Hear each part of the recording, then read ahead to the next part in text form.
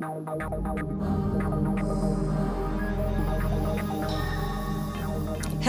and welcome to the podcast on consciousness with Bernard Bars, open-minded conversations on some new ideas about the scientific study of consciousness and the brain.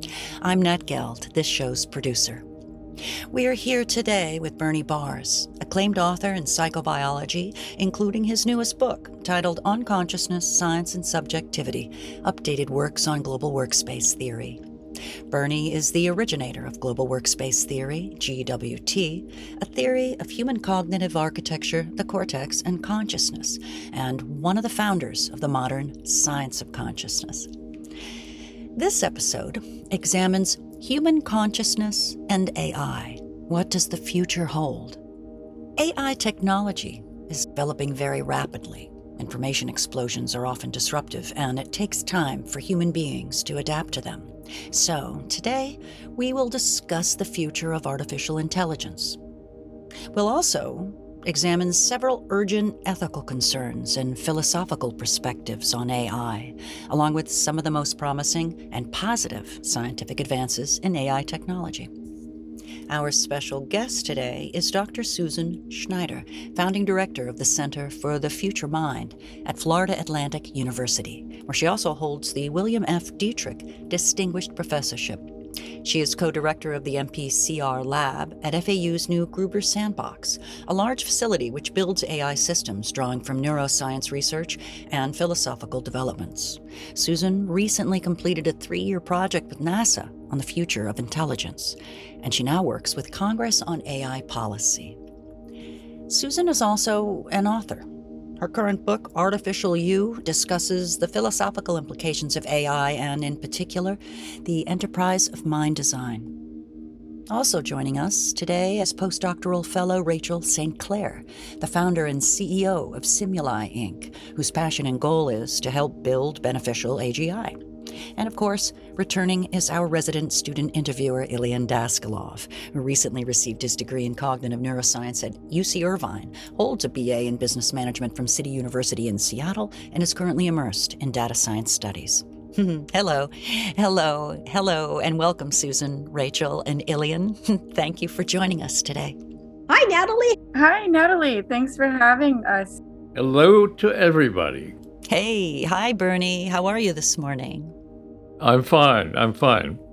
Well, I understand Dan Dennett has been doing very important work on responsibility and major differences between AI and humans, and that you, Bernie, learned a lot from AI programs when you were beginning to study language and consciousness. So, would this be a good place for us to begin our discussion?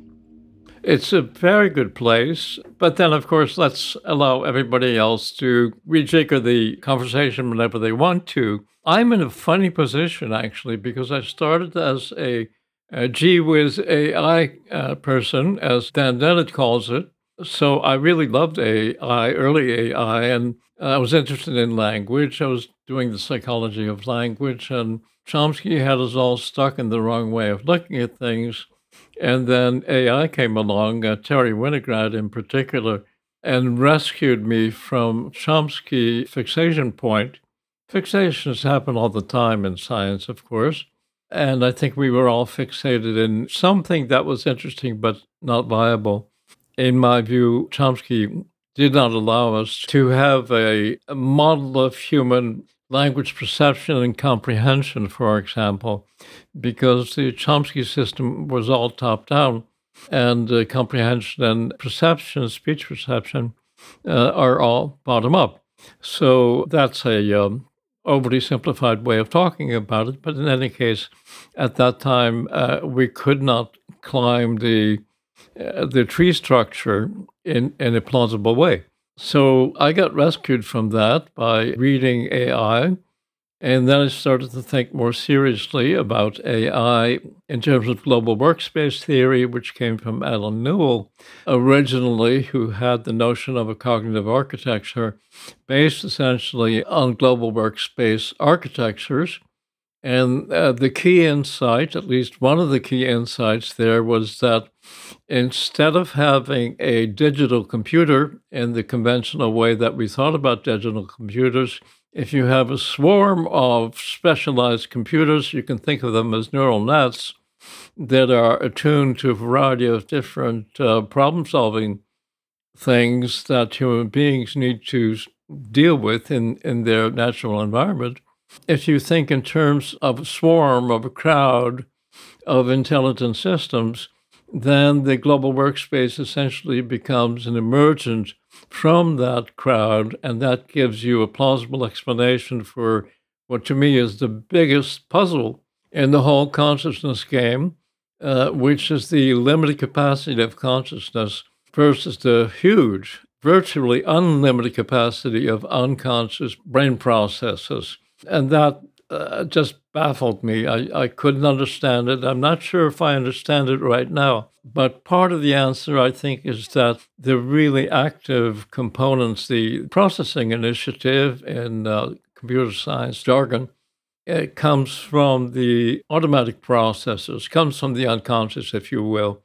And then consciousness involves a set of coalitions, competitive and convergent automatic systems that agree upon an interpretation of usually of the sensory world, but really also of the semantic world and of all the other worlds that we orient ourselves to. So that was for me a major intellectual breakthrough. And I think it still baffles my colleagues in psychology who simply can't figure out what the hell I'm up to, even though I have tried to explain it numerous times. But people in computer science and some philosophers, I think, really get the idea almost instantly because, of course, they've been working with those ideas already. In any case, that intellectual change was really important for me, and I think it was important for the web. I think it was important for computer science, for what were called parallel distributed systems at the time. And it's basically the same set of insights that now turn out to be incredibly powerful and I think increasingly dangerous, which is one reason why I got interested, Susan, in your conversation with Dan Dennett, because Dan has really thought very deeply about that, really more deeply than anybody else I know. I'm sure that's not entirely true, but I'm very impressed by his seriousness in dealing with the issue of what he calls counterfeit humans. So he thinks about machine consciousness as an effort to create humans who are not restricted by the network of trust that human beings are normally embedded in from our first relationship with our birth mothers, which is really a relationship of trust. It's immensely important, of course, developmentally for children. And everything we do, in a certain sense, later on in life, depends upon our earliest relationships of trust with mothers and caretakers and fathers and brothers and so on. That's an embeddedness. People like to talk about embeddedness right now a lot, and it's embodiedness. It's both, because, of course, early in childhood, there is no difference between embodiment and everything else. That only begins to appear later in Piagetian stages of development when you get to essentially early adolescence and you start to almost create a separate universe from your childhood universe. What worries me about AI is that even today, for the last year and a half, we have seen the first major war in Europe that has been largely shaped by intelligent weaponry of various kinds.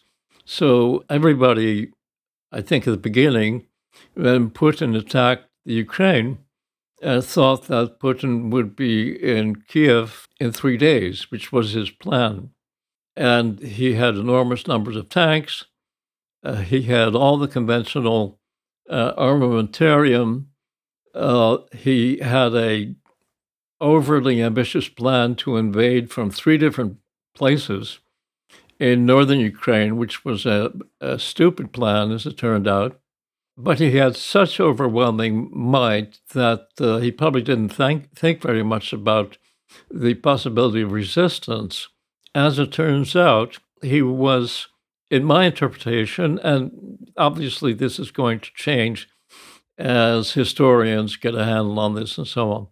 But in my interpretation, he was largely stopped by the courage of the resistance, of course, but also their willingness to use entirely new intelligent arms, which had incredible effects that, as an amateur, of course, looking at a distance, I would never have expected.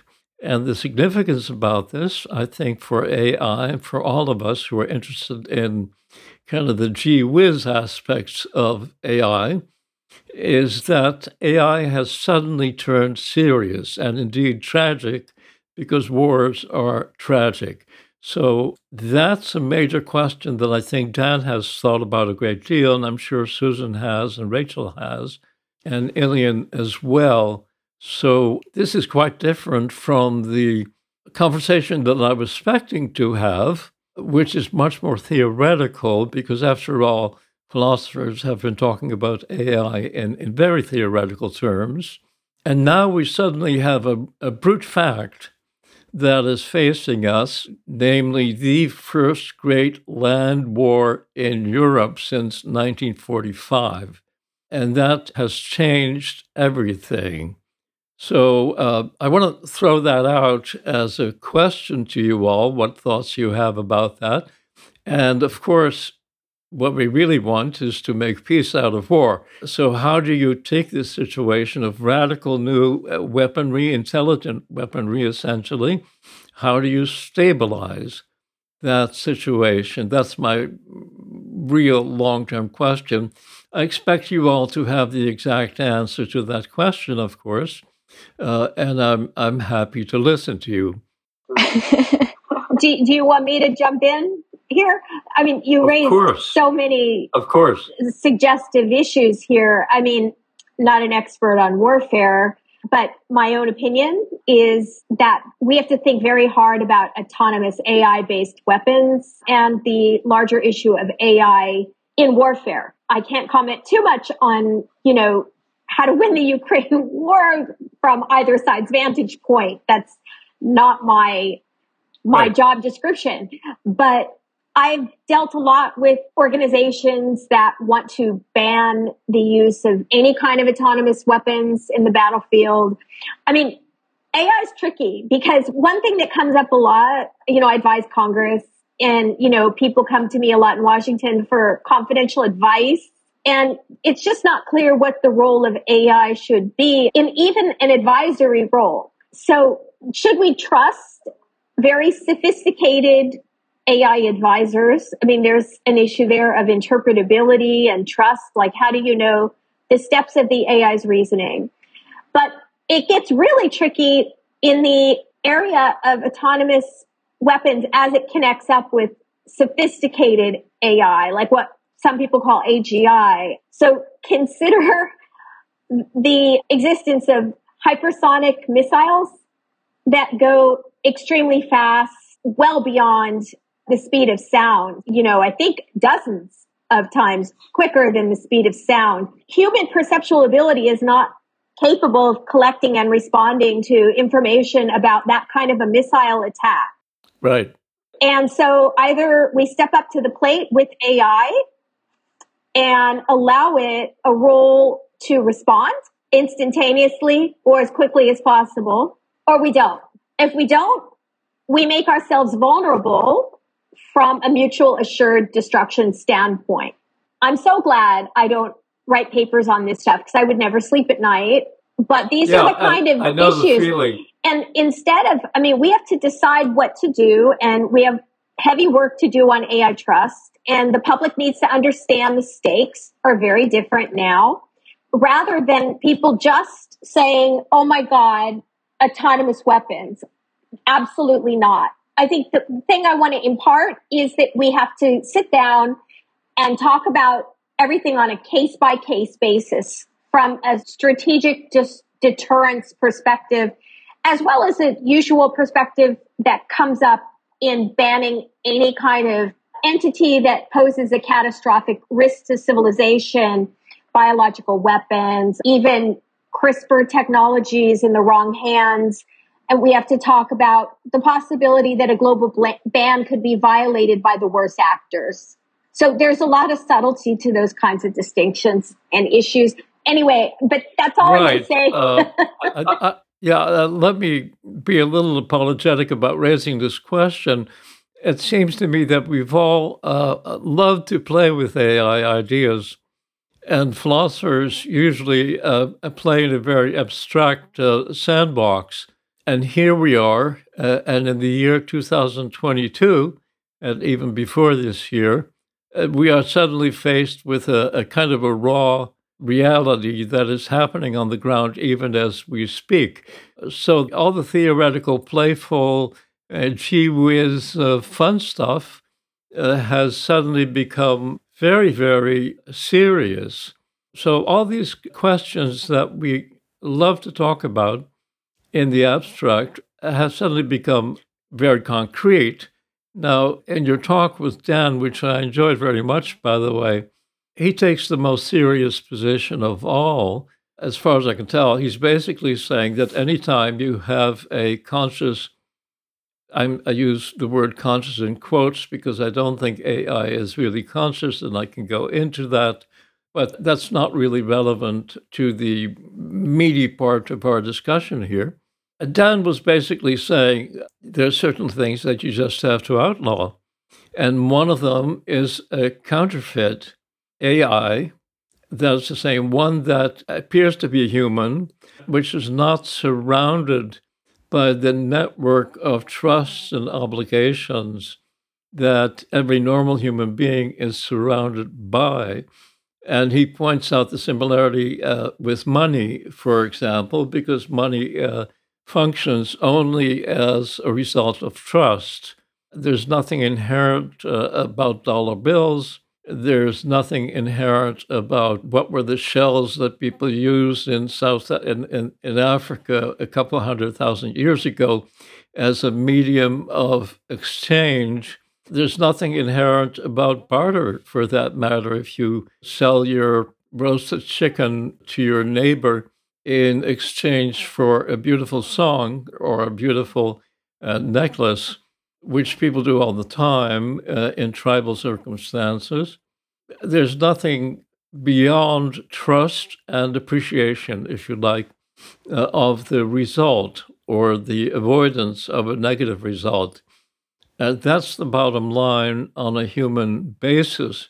But of course, that doesn't apply to AI necessarily, because AI is not born to a mother. It doesn't grow up from the most basic state of helplessness, totally dependent on the surrounding caregivers, and emerge out of that human womb, if you like. I mean, the social womb, in addition to the individual womb of the mother. So we are unconsciously, most of us, constrained in all kinds of ways. And Dan points out basically that is simply not true of AI imitations of human beings, which are so seductive and which persuade so many of us that they are essentially human.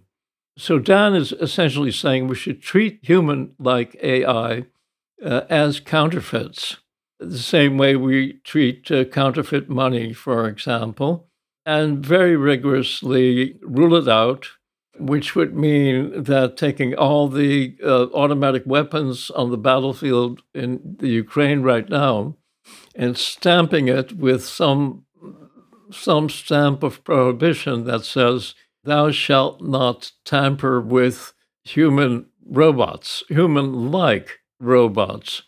Now, I'm stating this strongly because I think that's what Dan is saying, and you can correct me, of course, if that's not correct.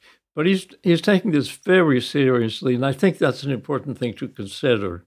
Yeah, I mean, a lot of people are taking the risks of AI quite seriously, Dan being just one of them. I mean, but I do think that the issue that we discussed in our interview, for the Center of the Future Mind, which people can get, by the way, on YouTube. It's available. We have a YouTube channel, was interesting. And I think Google followed up on that as well. So here's the context for that. Because I think, again, I don't want to go from this to autonomous weapons, because I think the situations are different. So we've got these large language models like Lambda, Google's Lambda system, and now they're building Palm, which has even more parameters. And I think a lot of people have been playing around with Chat GPT-3. And, people are, I think, commonly coming to recognize how the interaction with the chatbots is becoming more believable by the month. Right, Rachel? I mean, jump in anytime, Rachel, because you're the expert here on these large language models. I mean, it's pretty amazing. And so when you're talking with, say, Lambda, one thing that comes up is it's a bullshit artist, to be frank. It occupies different perspectives depending on the conversational context. So you can ask it if it's sentient. It'll say yes. Should it have rights? Yes. But then 2 minutes later, it'll give a different answer, and it'll occupy the perspective not of a person, but of a planet, anything. So, and the problem here is that Google was trying to make an exciting, entertaining chatbot, and they probably didn't think through the repercussions, which is that, is it right to impersonate a sentient being or a human? And of course, there's other issues that come out of this, as we saw with Blake Lemoine claiming that Lambda was conscious. I think there's a big question here of how we can even recognize when a system is conscious or not. And I wanted to make sure that today we discuss some of those issues, because I'm keen to discuss global workspace in relation to them. Oh, sure. Yes. But I think Dan's right that he used the example of a watermark, right, to stop counterfeiting. And so a digital watermark, if you will, that allows people to understand that they're interacting with a robot. Right. I think this is a good strategy. Now, but again, I'm not making a claim that in the defense arena, this very same strategy needs to be used. Here I'm talking about public uses of AI services, right? Because I actually think if you send a robot in to do something a soldier is about to do, and it can impersonate a soldier, it can save lives. Or, there's the other side of the coin, which is it could also cause the production of yet more robots and an arms race of AI. So, but those are different issues, I think, right? But Dan was approaching the counterfeiting AI issue in the context of these Lambda systems. Rachel, do you have anything you want to add on these points? Yeah, I've spent a lot of time thinking about this stuff too, because I think, like you said, Susan, an arms race for AI is kind of what we're walking into if we're not already in it. I'm skeptical of the idea proposed by Dan Dennett and others of monitoring or trying to safeguard these maybe counterfeit AI systems that we don't quite have, but are getting dangerously close to with things like ChatGPT, as you said, Susan. I'm skeptical because it's not I don't see it as an AI related issue. I see it as a human social issue that we've come up against many, many times. Like, we have the same problem in nuclear warfare. Just because we decide that we're not going to have autonomous weapon systems or that we're not going to make a super intelligence doesn't mean that someone else on the planet isn't going to do that. So we will probably end up making one just because someone else is making one. It's the good actor, bad actor problem, right? Which I think is an appropriate rationale behind why you should make one of those systems in the first place.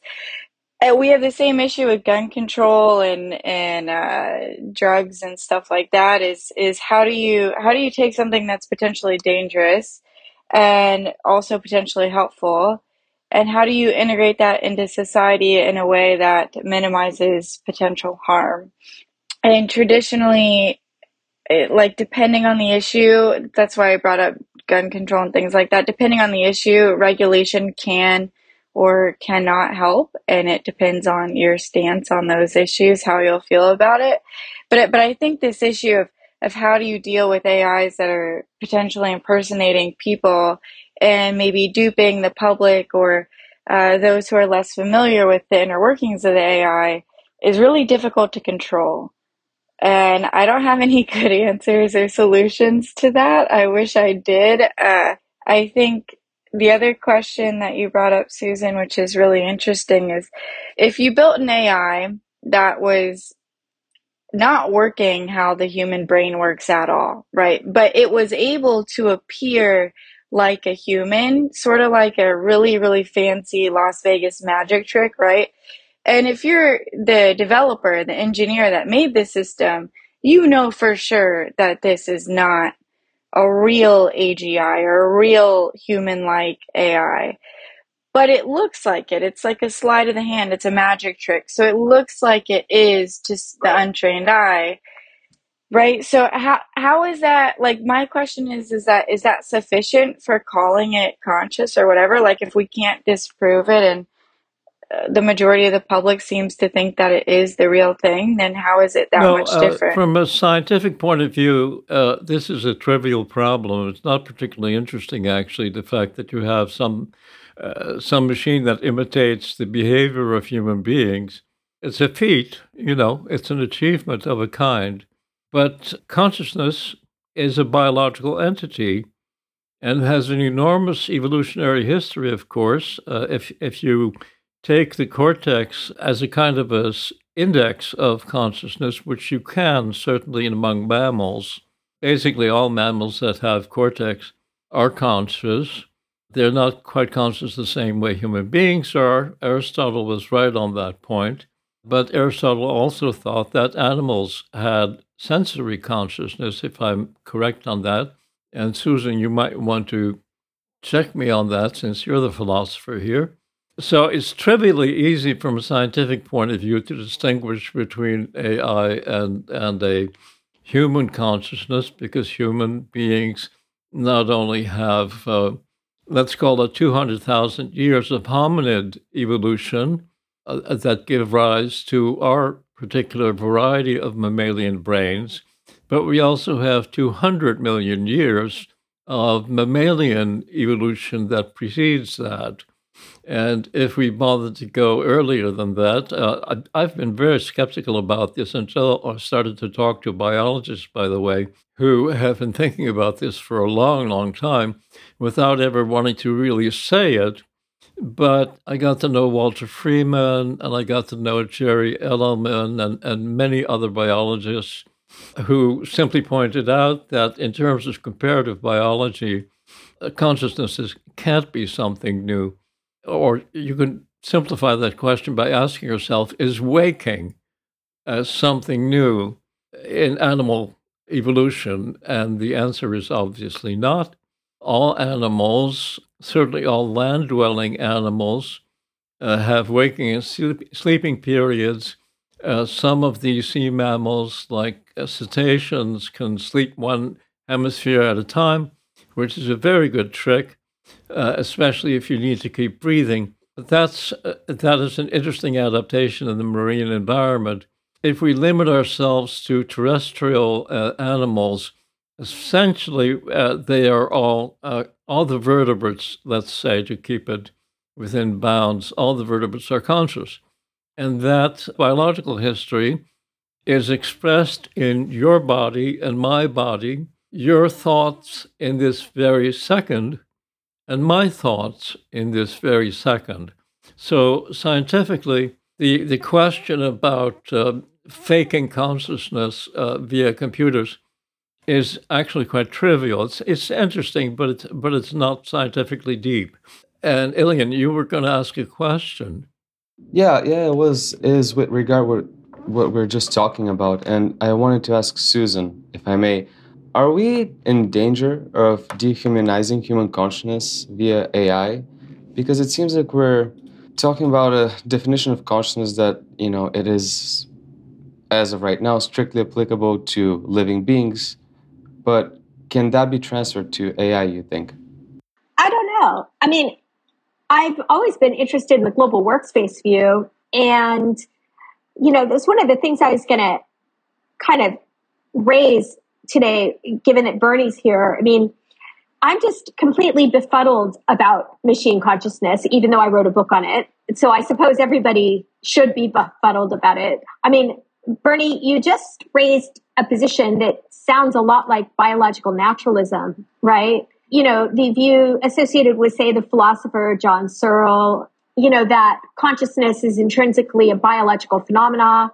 You also brought up like developmental questions about the role of consciousness. Maybe it's essential that something have a human-like upbringing or, an upbringing with a mother. But I mean, that, of course, you can simulate. I mean, there's artificial life as a whole field, in which you could run sorts of programs to evolve the machine, or the system.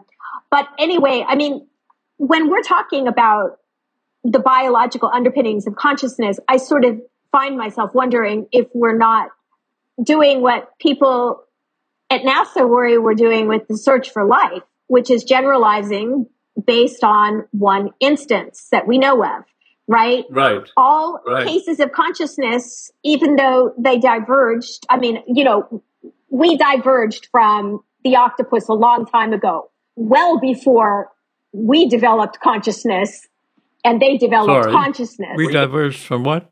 Well, I mean, wasn't it some simple creature? I mean, my point here is that there's no cases of independent evolution of consciousness. They're all coming from the same tree of life, if you will. As far as we know, yes. We only have one case of life. And similarly, we have consciousness that, I mean, it's exciting to think of, the octopus as a very different form of consciousness, perhaps. But I mean, it's still instantiated from the very same tree of life, right? And so the big question here, I guess, is that I'm worried about this small n approach to consciousness, to get back to his question.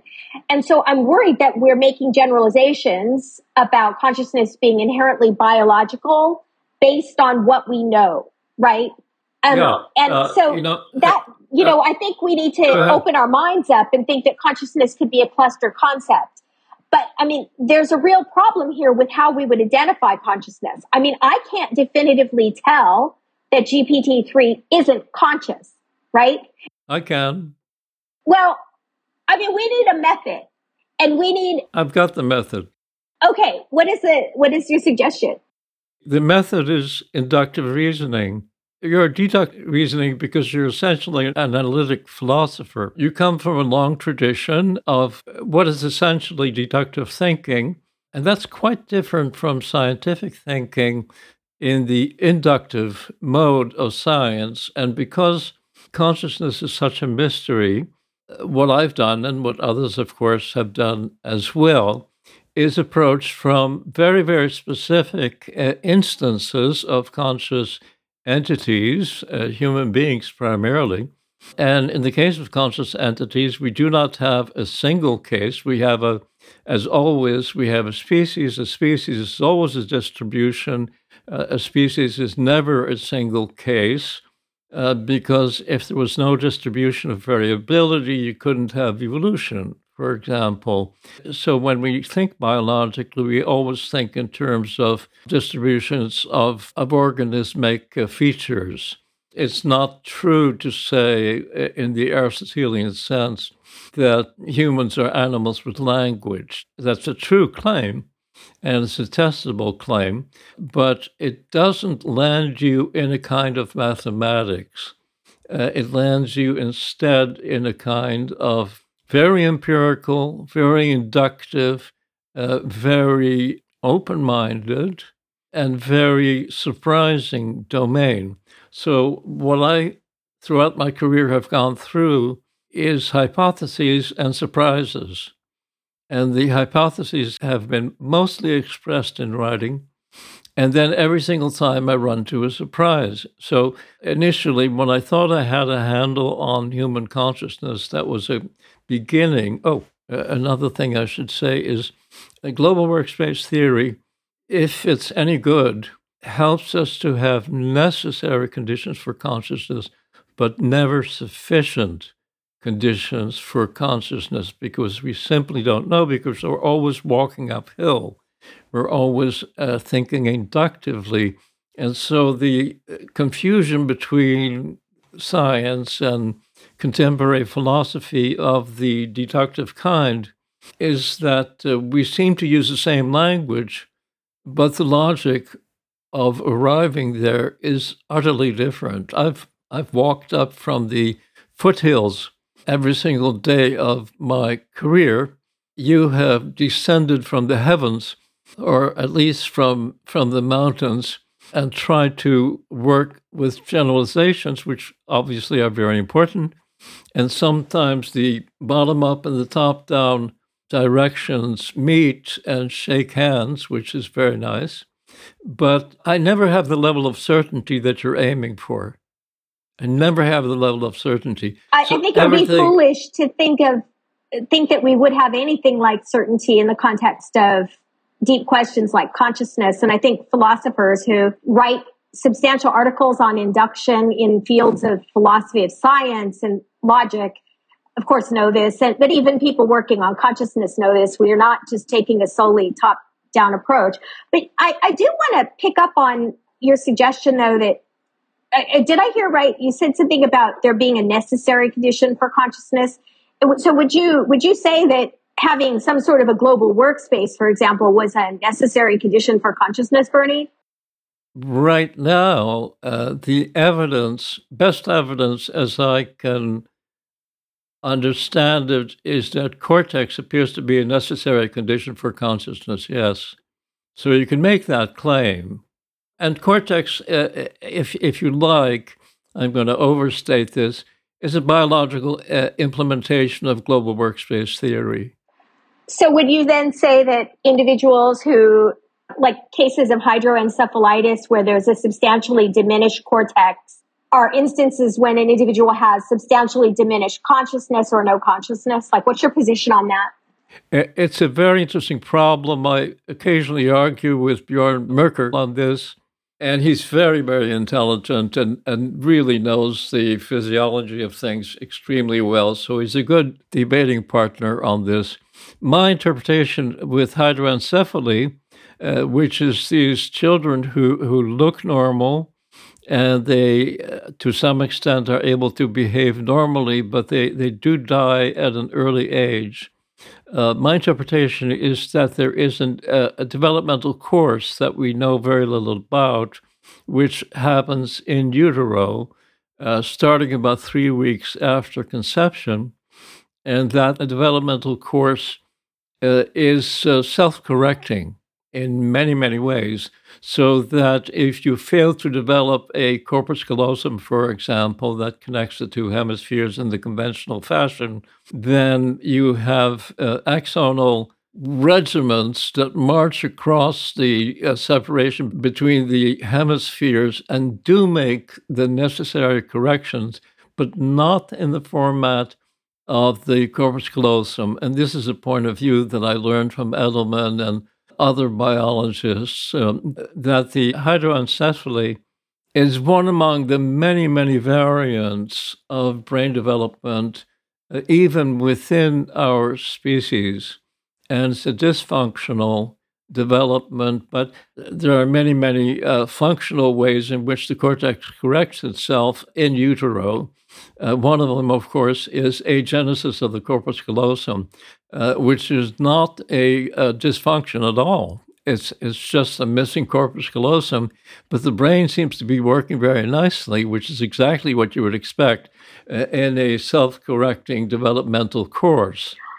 That's interesting. So it makes me think of split brain cases, and I wonder how many individuals are actually there, right? If you take a split brain case outside of the lab, you're not going to assume that you're interacting with two separate individuals. You're going to think it's one system. Well, there are actually cases, famous cases in psychiatry of people who have dissociative islands, it's sometimes called, and the paranoid personality who normally appears quite normal and well adapted, is a famous example of that in psychiatric terms. There's also neurological dissociative cases, of course. With paranoids, the way Jerry explained it to me, and he's got a lot of medical clinical experience, of course, you talk to the person seems totally normal, and then suddenly you hit on an island, and they change. They become a totally different kind of person. They start to explain their extremely bizarre beliefs, which with real conviction and intelligence, let's say, which is quite normal for paranoid personalities or people who have paranoid features, is a more gentle way of saying it. So there are clearly cases of that kind. Whether they are developmental of the kind that you just mentioned, I do not know, and I would have to consult neurologists and psychiatrists who are familiar with those cases. Well, okay, so pushing the necessary condition, going back to that issue for GW, I mean, so given what you just said about the cortex a few minutes ago, I'm curious, maybe Rachel or, somebody, maybe you guys want to chime in too, Ilian. I mean, yes, so please. What about, cases like, say, the intelligent crow, for example, the parrot.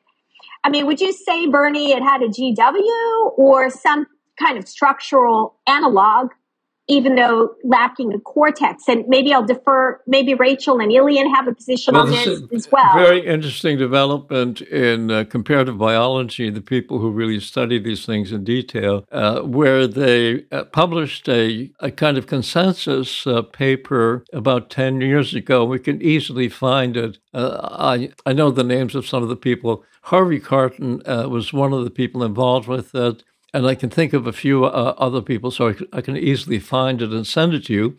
The consensus paper was basically that these comparative people who spend their lives looking at fossils and looking at living creatures, they essentially said that the term pallium, which has been used for birds and reptiles, should be dropped. And we should be using the word cortex instead of pallium. So this is an empirical case that has been made after more precise studies of the brains of these creatures. And if we follow their advice, which I certainly would want to do, we would say, yes, of course, the corvids have cortex, and their cortex functions very much like a global workspace system insofar as the GW gives us a model to use. Okay, so I guess this leads to some issues in AI, interestingly. Let's run with that structural analog position. So how rough of a structural analog is kosher for being conscious, right? I mean, Rachel, what do you think? Like, we know from the work we do at the Center for the Future Mind, right? We've had lots of speakers like Yoshua Bengio, right? Wasn't he saying that he was programming GW into a machine? Yeah, I think this is exactly my question for you, Bernie. Is it's one thing to talk about the hardware that gives rise to kind of the software function of global workspace, which we're saying is a necessary criteria, right? But I think as a computer scientist or engineer, often what I think about is like, well, if we're working with a fundamentally different hardware, right? We're not working with biological brains and neurons. We're working with transistors, perhaps even qubits in the best of cases. Do we just need the software to emulate whatever is going on from whatever is emerging from the biological hardware? Like, how close does that analog need to be? Or do we need to fundamentally... In terms of inductive thinking, I have to say I don't know. And I won't know until we get the relevant evidence, which frankly I'm not quite sure how to get. The cautious position, inductively speaking, of course, is to say that there may well be something about biological brains that is not yet programmed in analogous fashions. We're really talking about analogs rather than homologs in biological terms. So, is the analog, the computer analog of the biology, is it adequate or not? And the general answer, inductively speaking, is that I won't know until I find the evidence. And frankly, you have to think hard about what constitutes evidence. Of course, that has to do with the nature of neurons and the multiple ways in which signaling takes place in the brain. It's not just neuron to neuron. As you know, there are all kinds of ways. There are electrical synapses, there are neuromodulation, spritzers on a large basis, and numerous other aspects of consciousness which may not be essential to functional consciousness. And then we really have to be very careful. I have not thought sufficiently along these lines because I basically haven't been motivated to do that. And I would love to talk to a whole bunch of biologists who know about these systems in deep detail, not just the neural net people who have an abstract model of neurons. And in fact, they never look at the inside of neurons, as far as I know, even though the insides of neurons are clearly critical biologically because neurons have enormous variability.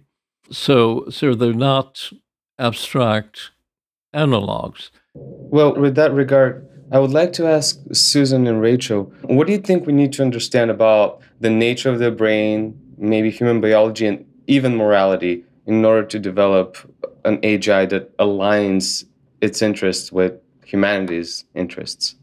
Yeah, that was kind of what I was getting at with my last question to Bernie here, is that my personal opinion, and it's just an opinion until, like Bernie said, we have sufficient evidence, which is very hard to get, is that we just need to know how the software works. And what I mean by the software is kind of a more cognitive science approach in terms of we need to know how the intelligence and the consciousness emerges. And then we need to recreate those ingredients and the instructions for combining those ingredients, the recipe, in such a way that it plays nicely with whatever the physical system we're using is. If it's transistors in a computer or silicon or whatever, the actual math that runs the software in the AGI might be very different than the math that is running how the brain makes consciousness or intelligence. And I think that it's appropriate to do that. But I think that the core understanding has to be, how do the ingredients come together to create this emergent consciousness or intelligence? And on the morality question, which actually brings us full circle back to the beginning of our talk here, is I think that I think I might disagree a little bit with something that was said earlier, that I think AGI should be and will be embedded in this kind of social contract or this trust contract, and that we want it to be embedded in that contract because that's kind of what keeps us all aligned in some sort of value or shared ethics. Right? So we agree, like everyone kind of agrees that if you ask someone for a cup of coffee on their way to get that cup of coffee, they don't like murder someone standing in line because it would make them get the coffee quicker, right? Like we all agree that that's not a great thing to do, and we don't do that because that's part of our social contract, is to engage with people nicely and create the kind of living space we want to have. And if we make AI or AGI exempt from that, I think that exacerbates the control problem, which is, how do you control an AI? Susan, you probably have more thoughts on the morality and control problem aspect of this stuff. Yeah, I think we're in really bad shape because I don't think we have a vision of what AGI is going to look like that is realistic. I agree with everything you said. I'm not really disagreeing with you in particular, Rachel. But I mean, I lately, like, my head's been in a new book I'm writing. So, I'm more convinced that the characteristic sketches of the genesis of AGI, followed quickly by superintelligence, in terms of it being a singular system, there may be other systems, but then they sort of become AI superpowers and battle it out. I think there's a mistake. I think what AGI will look like, well, first of all, we can't anthropomorphize it. It'll be functionally able to do a lot of what we can do and even better than us, but it will have crazy deficits. So maybe it will be better described as a savant system, but I think it'll be a spatiotemporally distributed system that is made up of AI apps and has maybe some central controller, central sifter kind of, large language model systems attached and whatnot. So think of something like a global Google brain, right? And so once we think of it like that, we're actually a part of it, whether it be through wearable technologies that are feeding in our information and altering our behavior, like our smartphone, the way that contemporary Facebook manipulates people, or whether it be through brain chips. So I think the us-them distinction sort of falls into the toilet. And I think it's becoming more and more unlike anything humans can imagine. And so AI control becomes absolutely imperative to control our use of these online technologies, and think of the online technologies in terms of the possible use for AGI. It's a really different kind of picture of the future. And now, how does that connect up with consciousness? I think there's some really interesting stuff going on there, which I'll just very quickly throw out as a question to Bernie, and the others. So if you have this, on the table right now in this discussion is this possibility that something like a global workspace is necessary for consciousness, but we're all being very humble about that. And I think, Rachel, I agree with what you said about the hardware-software distinction. But now think of it in terms of what I just said. How do we even apply that to these kinds of systems when they don't even have the temporal interconnectivity? Like, how do you get temporal interconnectivity between here and the moon, say the AGI system? It takes 1.5 seconds for a signal at the speed of light to get to the moon, right?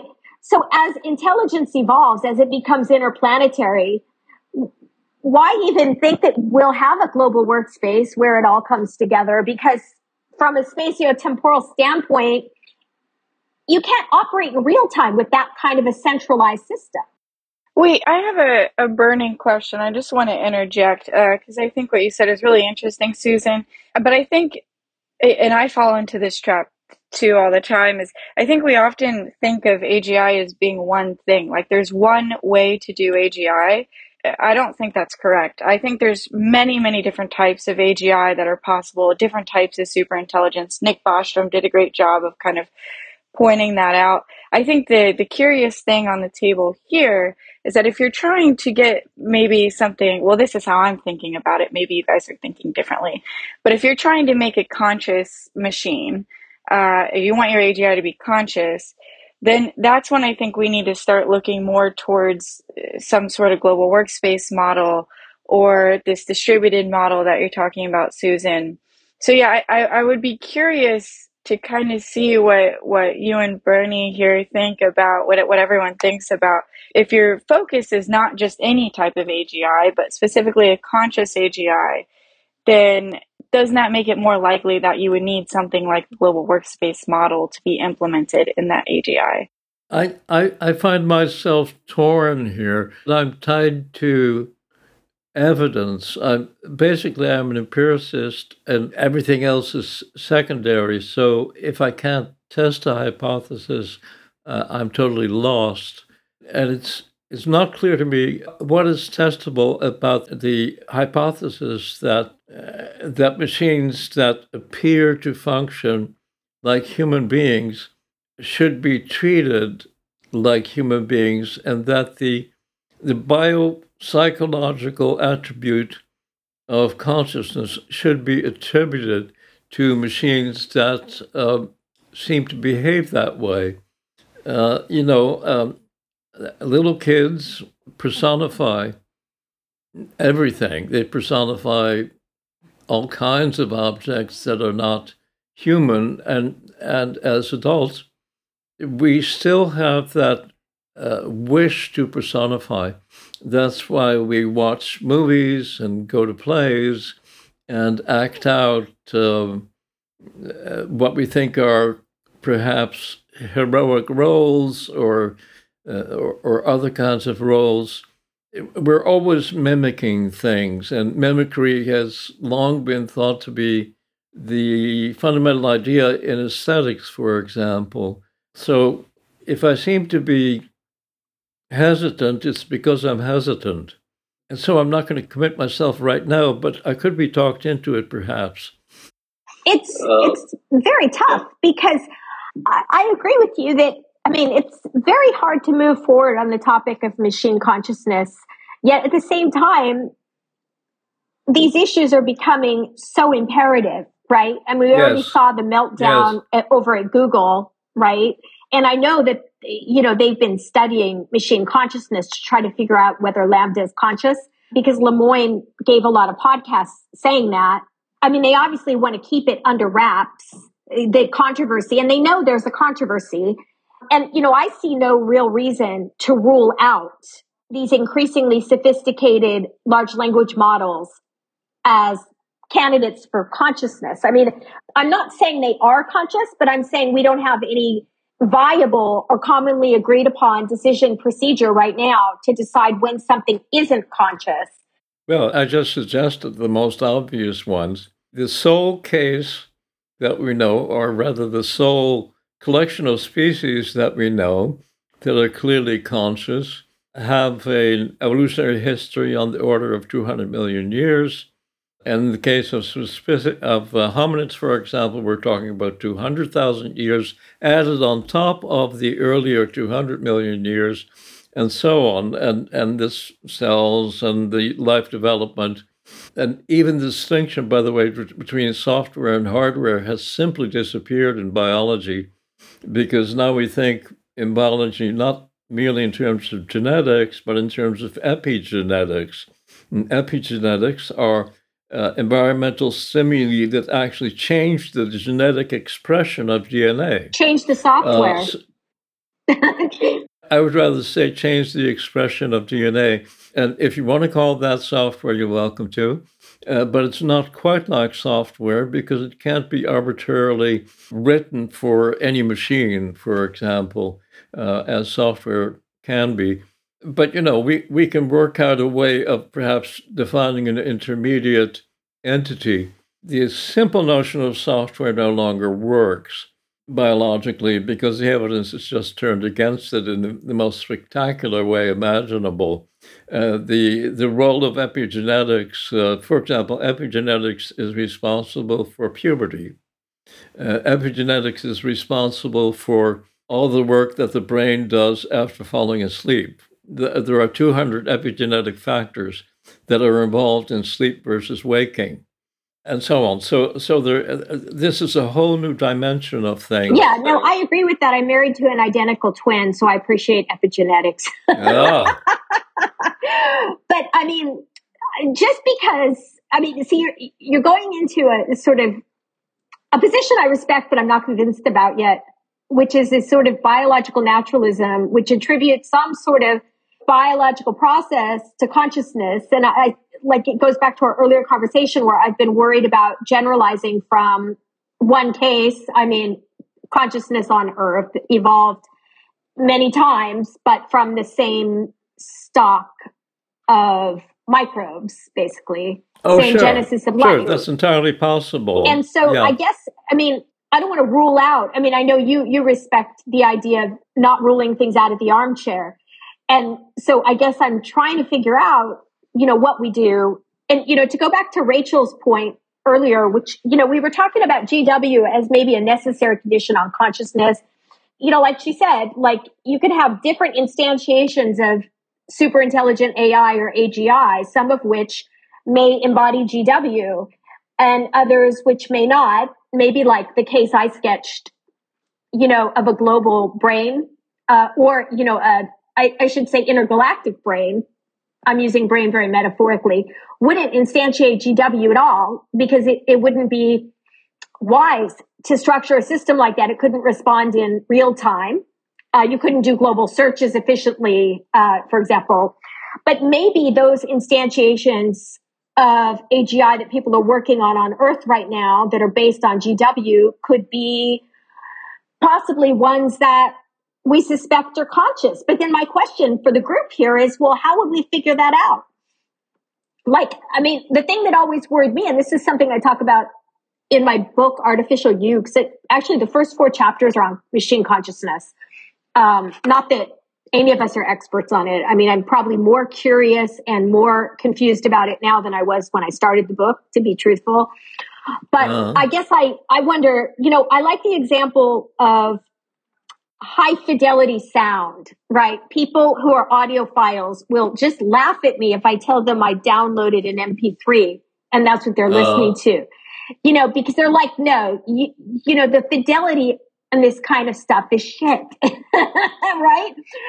But what if when we're building these AGIs, we encode the workspace at the wrong level of grain, right? And it acts, but it's not conscious in that sense that we are conscious, and maybe not in any interesting sense. I guess I need a decision procedure here for knowing when we've encountered an AI that is conscious and when we haven't. Well, I don't think I can give you that decision procedure. I can give you a decision procedure about psychobiological consciousness, and that one is really simple. It's just made up of biological stuff, and specific biological stuff, not just any, obviously. So I fundamentally am interested in biological consciousness or psychological consciousness, which happens to be the same thing. And for me, AI is something of a diversion from my normal curiosity. But it's an interesting diversion. I'm happy to talk about it, but I don't claim to have answers to questions that are so different from the natural version of consciousness that they do not reveal very much about the natural version of consciousness. So in that sense, it's a secondary question for me. Yeah, I guess one way to think of the issue here is, would the AIs that we create based on GW fail to be conscious unless we try to create them using biological materials, sort of like the Cylons in Battlestar Galactica, right? Would we inevitably fail with the different substrate? And God, I don't know the answer to that. I think it becomes, I think for me, an issue of whether we can find forms of matter that are available on Earth, that are, feasible to utilize, that can actually function the way the matter that underlies consciousness functions. But the question is, well, what level of grain do we need here? Could Roger Penrose be right, for example, that consciousness is at the level of quantum even? I've had some great conversations with him. No, he's completely wrong. I'm not convinced that he's right, but I'm not convinced he's wrong either. I'm convinced he's wrong. Well, the microtubule stuff didn't really seem to go anywhere, right? But, I think the possibility is there that there could be something about quantum mechanics. Rachel, what do you think? Yeah, there's some other people and I'm probably going to butcher his name, so I apologize if you ever heard this. Jerome Bussmeyer, he has a new book out on quantum models of cognition, which are quite convincing for understanding cognition and in part consciousness. I guess I have a question for Bernie, and maybe a little off topic, but I think this substrate independence question is a big question for people like me who are interested in trying to make machines conscious. And the best support that I have found for why it's maybe not possible or that we have the wrong idea about this is that if you have a brain, and people have thought about this a lot, Bernie, I'm sure you've thought about this many times. If you have a brain and you're saying, there's this framework called global workspace theory. It can explain how consciousness arises in this kind of meat brain sac, which is fundamentally working on electricity. Why couldn't you just take those electrical signals and put them in a computer, which also does electrical signals? But the question is that when someone dies, if you take that brain, even if it was unfortunately a young brain or something, and you re-stimulate it with those same electrical signals, they do not suddenly become conscious. And so for me, that is the single point of evidence in which it might lead me to also think that it may be some dualist aspect. Well, I'm skeptical about the whole thing because the more I learn about natural consciousness, the more immense the problem becomes. And particularly in terms of other multicellular animals, which is a lot. And I used to have considerable skepticism talking with David Edelman about cephalopods. And David thought that cephalopods might be conscious. I couldn't really think that way because their brains look totally different at the gross anatomical level than vertebrate brains. And then I got convinced by basically looking at the behavioral evidence. I didn't think, it's so nice to have the cortex because once you've got the cortex and once you have the well-established evidence for the need for cortex, then you can suddenly look at all the vertebrates and say, holy shit, here is essentially compelling evidence.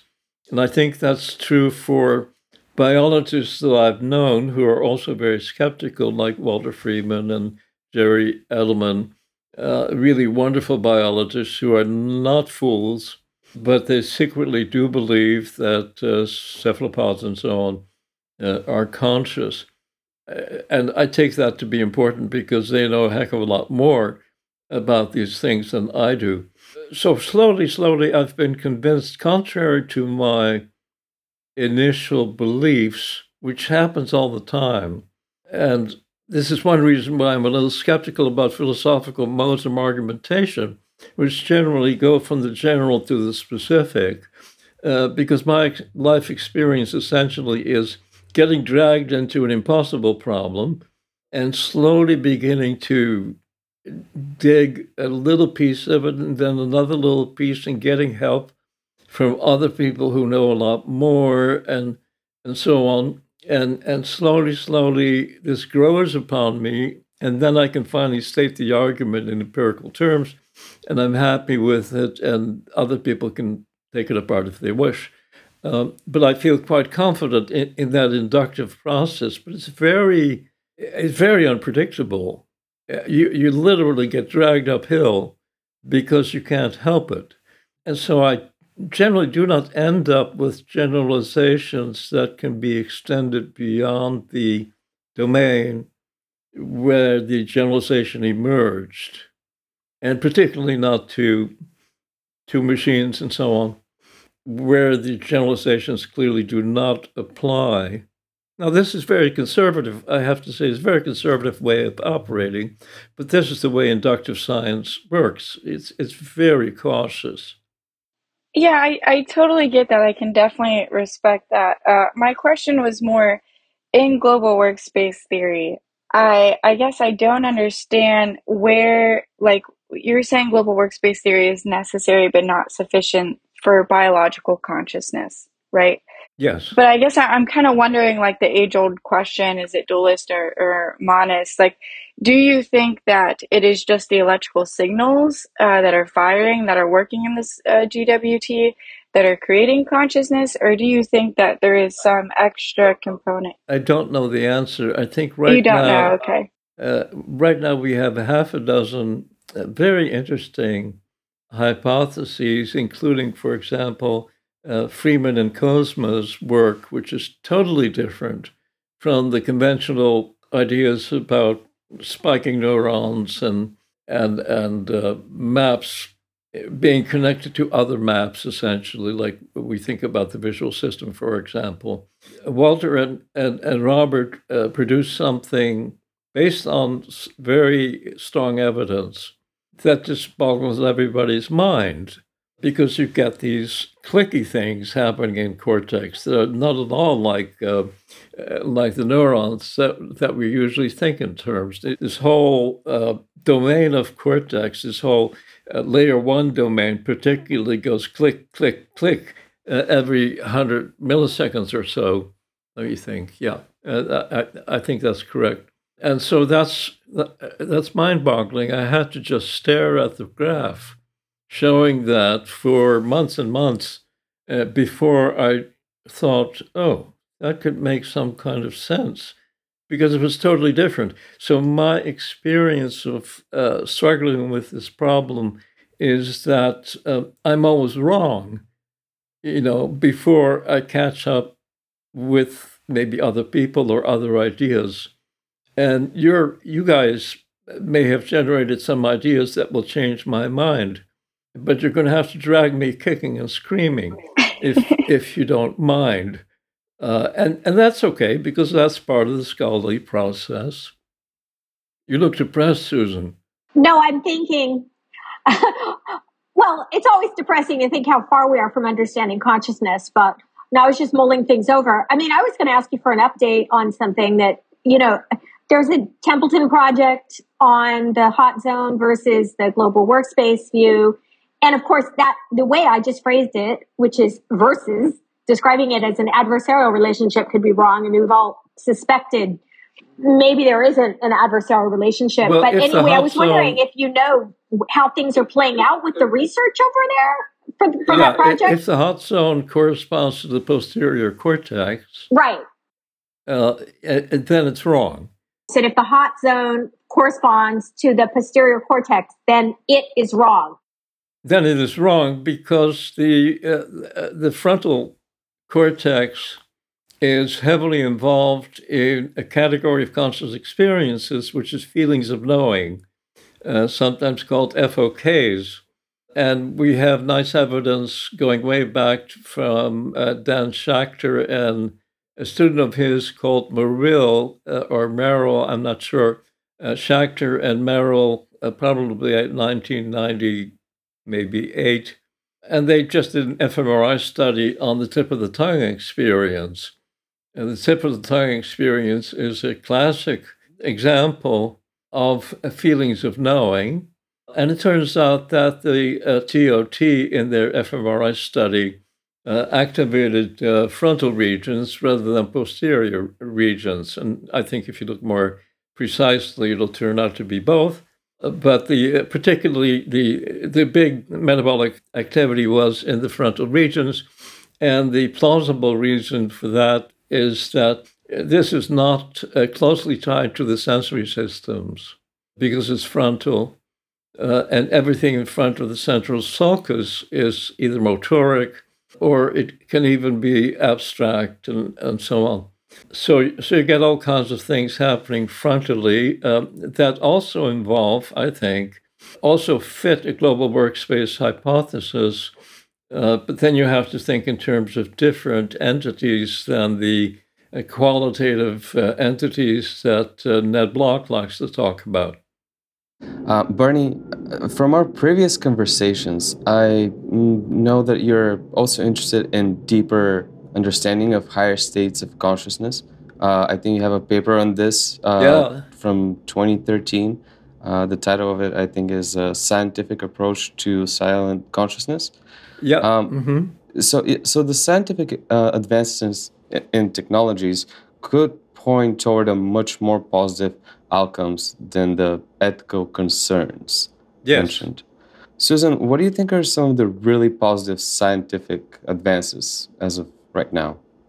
For machine consciousness or consciousness in general? Let's say for machine consciousness first, and then maybe you can mention something about consciousness in general. Scientific advances for machine consciousness? I mean, we don't know what machine consciousness is and if it could even happen. But right now there are some projects. What I've seen a lot of, and this has actually been going on for a really long time, but people don't appreciate it, is a use of the global workspace in the context of AGI building. So people like Yoshua Bengio and Bernie, we've been at meetings at the Stanford Research Institute together about 4 years ago talking about this stuff too, right? Uh-huh. If you're trying to build conscious machines because you think consciousness is correlated with general intelligence, which it seems to be, if Bernie's theory is right, as opposed to say the hot zone theory, for example, if Bernie's theory is right, in the related global neuronal workspace of Dehane and others, it looks like if you can simulate those areas of the brain in AI, you might get smarter AI. Because notice that, we've been talking a lot about the role of the prefrontal cortex, right? If it's the case, and who knows, right? We're all very open-minded about this, but if it's the case that the neural basis of consciousness implicates the global workspace and the regions of the brain that underlie consciousness, attention, and working memory in humans, then the strategy in the try to build AGI field, right, is to try to mimic the neural basis. And this has been going on, though, for a really long time. Bernie, you and I know of Stan Franklin's work, right? He had his IDA system. That's got to be a dozen years old, right? Well, some of the bigger players, Yoshua Bengio, for example, and the Defense Department, they're really interested in this all of a sudden. It's like, duh. Murray Shanahan and Bernie wrote a paper on this years ago in cognition, right? Yeah. So I think that is, problem. In a way, it's a new development in that more and more people are trying to do it. But in another way, it's been around for a dozen years. Oh, I think it goes back to Aristotle. Oh, hey, man, it goes back to the pre-Socratics. No, I'm just kidding. Yeah, no, you're right. No, everything goes back to... Right. But no, seriously, I don't know if that is really going to build AGI that is conscious, right? Another project that I think is really interesting is Manuel and Lenore Blum. They actually are in the Center for the Future Mind, as Bernie is as well, right? Mm-hmm. We're very honored to have just such wonderful external fellows. And, they're working on a similar project. But it's funny because if you ask these people what they care about building general intelligence, right? But I've noticed lately that Bengio will claim that then if you do it, you've got something with phenomenal consciousness, which I'm surprised to hear them say. I'm far more skeptical. So the ultimate test, I think, is the baby test. I'm willing to throw away my iPhone, but I'm not willing to throw away a baby. And that means something about my beliefs about the consciousness of babies versus iPhones. It's like a trolley problem situation, right? Philosophers love trolley problems. See, that's the thing. Like when we're talking about machine consciousness, it's bad to admit machines to the club of consciousness if they're not conscious, because then you're throwing away the baby instead of the iPhone, right? Or whatever it is that you think. And this is a very significant issue. It's just as significant as ignoring conscious machines, saying they're not conscious. I've been working on some tests for machine consciousness. I wrote about some of those in my book. I think we're going to need tests. The problem is that a lot of the tests really don't work on systems like LaMDA when you've cooked in, billions of words into, I see, right. LaMDA's system from Wikipedia and everywhere across the internet so that it can freely generate all kinds of BS about any topic, including consciousness. And, since these deep learning systems are pretty much some of the most intelligent AIs that we know of, it's going to be very hard to run the tests that I created on them. Interesting. Here we are discussing machine consciousness. There's also parallel conversations about augmenting the way our biological processes work with projects like Neuralink. How far are we going to go with that? I don't know. But we have all these conversations taking place. Some people are actually eagerly awaiting for the artificial intelligence overlords to come and take over the course of humanity. Susan or Rachel, why do you think people are so eager to transcend human beings? Personally, I'm not eager at all. I have a very, very strong opinion on this topic. I voiced it before publicly. I think that it is probably the single most greatest threat to what we know humans to be and mankind is to start augmenting our brains and try to augment our consciousness, if that's even possible, too early. I think at some point it will be necessary, but I think if we start doing that before we're ready, that will certainly destroy what it means to be a human as we know it. I'm not eager at all. I think people are eager in the same reason that we're eager to do anything incredibly dangerous and dumb as humans is because we can, and it's sometimes it's fun. That's my hot take. Yeah, I very much agree with your sentiment. We may not agree completely on every proposition, but I see the same danger.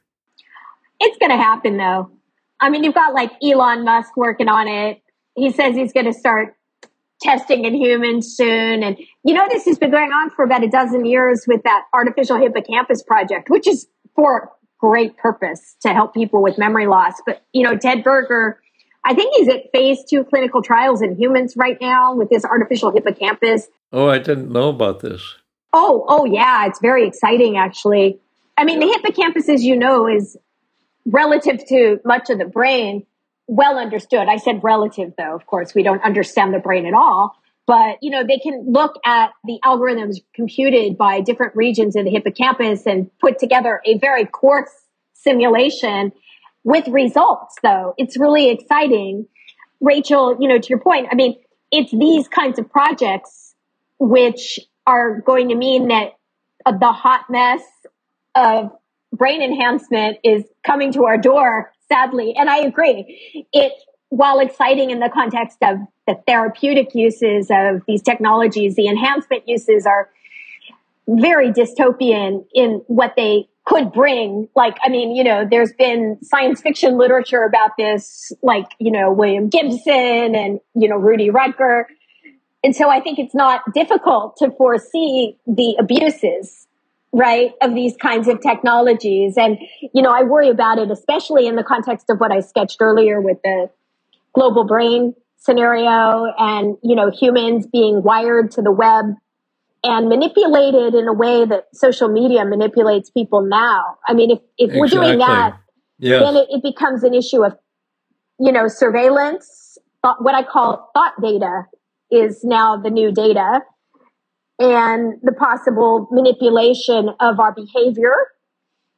I've been meaning to write a paper on this called "My Chip Made Me Do It" to talk about the free will issue. Uh-huh. I don't know, but it's just such a good topic; it has to be done, right? Right. Rachel, maybe you want to do that one with me. Yeah, I would love to. I agree. I think the therapy uses are great. I think where we get into issues is it's a very similar thing to genetic engineering, where extremely undeniably wealthy individuals and families have access to a different kind of health care, where you can genetically engineer your next baby to be of a very different, very hand curated and picked type, right? You can choose the aesthetics, you can choose the hair color, eye color, you can start to choose different types of psychological profiles, right? And this the same thing is going to be true of like these upgrades for brains, right? You can get the best medicine, or I don't know if we're calling this medicine still, but transhumanist implants, depending on how much access you have to the most expensive things that are just emerging, which is why I think it becomes scary when it's abused in that way, which is why I think AGI is so important, because I think it could help us kind of out of that dark transition period. Well, that's very interesting. One of the things that keeps on coming back to me, and you know more about this, Susan and Rachel, and maybe Ilian, I've thought that AI people in general have been neglecting the very obvious ethical questions. Now, you obviously know people who have not been neglecting those questions, but if you look at earlier developments, I think about Alfred Nobel, for example, who continues to fund the Nobel Prize, actually, the Peace Prize. But in fact, he invented dynamite. And then made so much money, especially in World War I, where dynamite was used to blow up maybe 1 million human beings, or maybe more than 1 million human beings. And I think he felt so guilty, or he felt so much in the need of at least a public expression of compensation of some kind, so that he funded the Nobel Prizes. But in a sense, that was backwards, right? Because the ethical thinking about that should have been done before the dynamite was marketed, because it's too late. Once you market it, once the secret is out, and so on. And so it's occurred to me that what AI people maybe have to do is do something like the Bulletin of Atomic Scientists, I think it's called. And it's still running, but it doesn't seem to be doing anything quite relevant as far as I can tell. I only superficially sampled it every now and then. I really do think that scientists have an obligation, and technologists have an obligation, and then all kinds of other people will come in, of course. But because scientists and technologists can predict the future, including dystopian futures, a lot better than people who don't know anything about the field, I think we have a special responsibility. That is a very good point, Bernie. And I do want to be mindful of Susan's and Rachel's time. Thank you. I wanted to ask everybody here if they have any final thoughts they want to share with us. And Susan and Rachel, if you can tell our listeners where they can find you, what you're currently working on. Susan, I'll start with you. Sure. So that was a really interesting conversation, and it's always great, Bernie, to hear the latest on GW, and it's always great to interact with you, Rachel. It's so nice to meet you, Ilian. Great questions. So I'm over at the Center for the Future Mind worrying about this stuff and also having a lot of fun. And I'm there with Rachel and a great team. And we're having a grand opening in a few months. We just opened up. So I'd like to invite you all to our grand opening. Bernie, maybe you could come out, which is... Yeah, I'm thinking about it. Oh, awesome. Yeah, I'm going to send out the schedule so you can see it. And I'm almost done with it, believe it or not. So the conference is in March. It's called MindFest. And we'll be talking about all these issues and more. We have speakers, Ben Goertzel, David Chalmers. We have the head of cybersecurity at National Intelligence University, because we're doing a lot of global brain stuff in a very dystopian way. We'll have a session on machine consciousness, Bernie. Good. Yeah, and a lot of it will be free floating, so that, rather than forcing people to listen to papers, it will be giving people a chance to just communicate, right? Right. anyway, so that's what we're up to. I'm writing a book on the future of intelligence, so I'm busy trying to make a deadline. Right. And how about you, Rachel?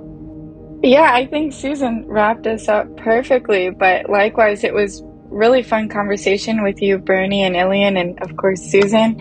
I'm, like Susan said, at the Center for Future Mind. I also am heading a startup company called Simuli, where we're making hardware for AGI that accelerates some of the math that has been left out of the deep learning revolution that's going on to make AI more human-like. So that's my current project and what I'm working on. And it was super awesome getting to chat about all this futuristic stuff with you guys. I hope we can continue the conversation moving forward. Yeah, I sure would like to do that also. I told you that I started off as a great AI enthusiast and then learned a lot, and GW came out of that, actually, as well as a ton of actual evidence, which was necessary because the theory wasn't enough by itself. And then I got into a more dystopian mood, which is what I've brought to you with apologies. And I'm looking forward to getting more optimistic about all this, because there must be all kinds of wonderful applications, of course, that will do great things. So I'm very much eager to get back into the enthusiasm part of it. At the very least, the conference will be on the beach and there'll be lots of alcohol. Ah. I've given up on the doom and gloom will end soon. And let's end on an optimistic note. Okay. That sounds good. Thanks so much, everybody. This was a great conversation once again. Great. Thank you.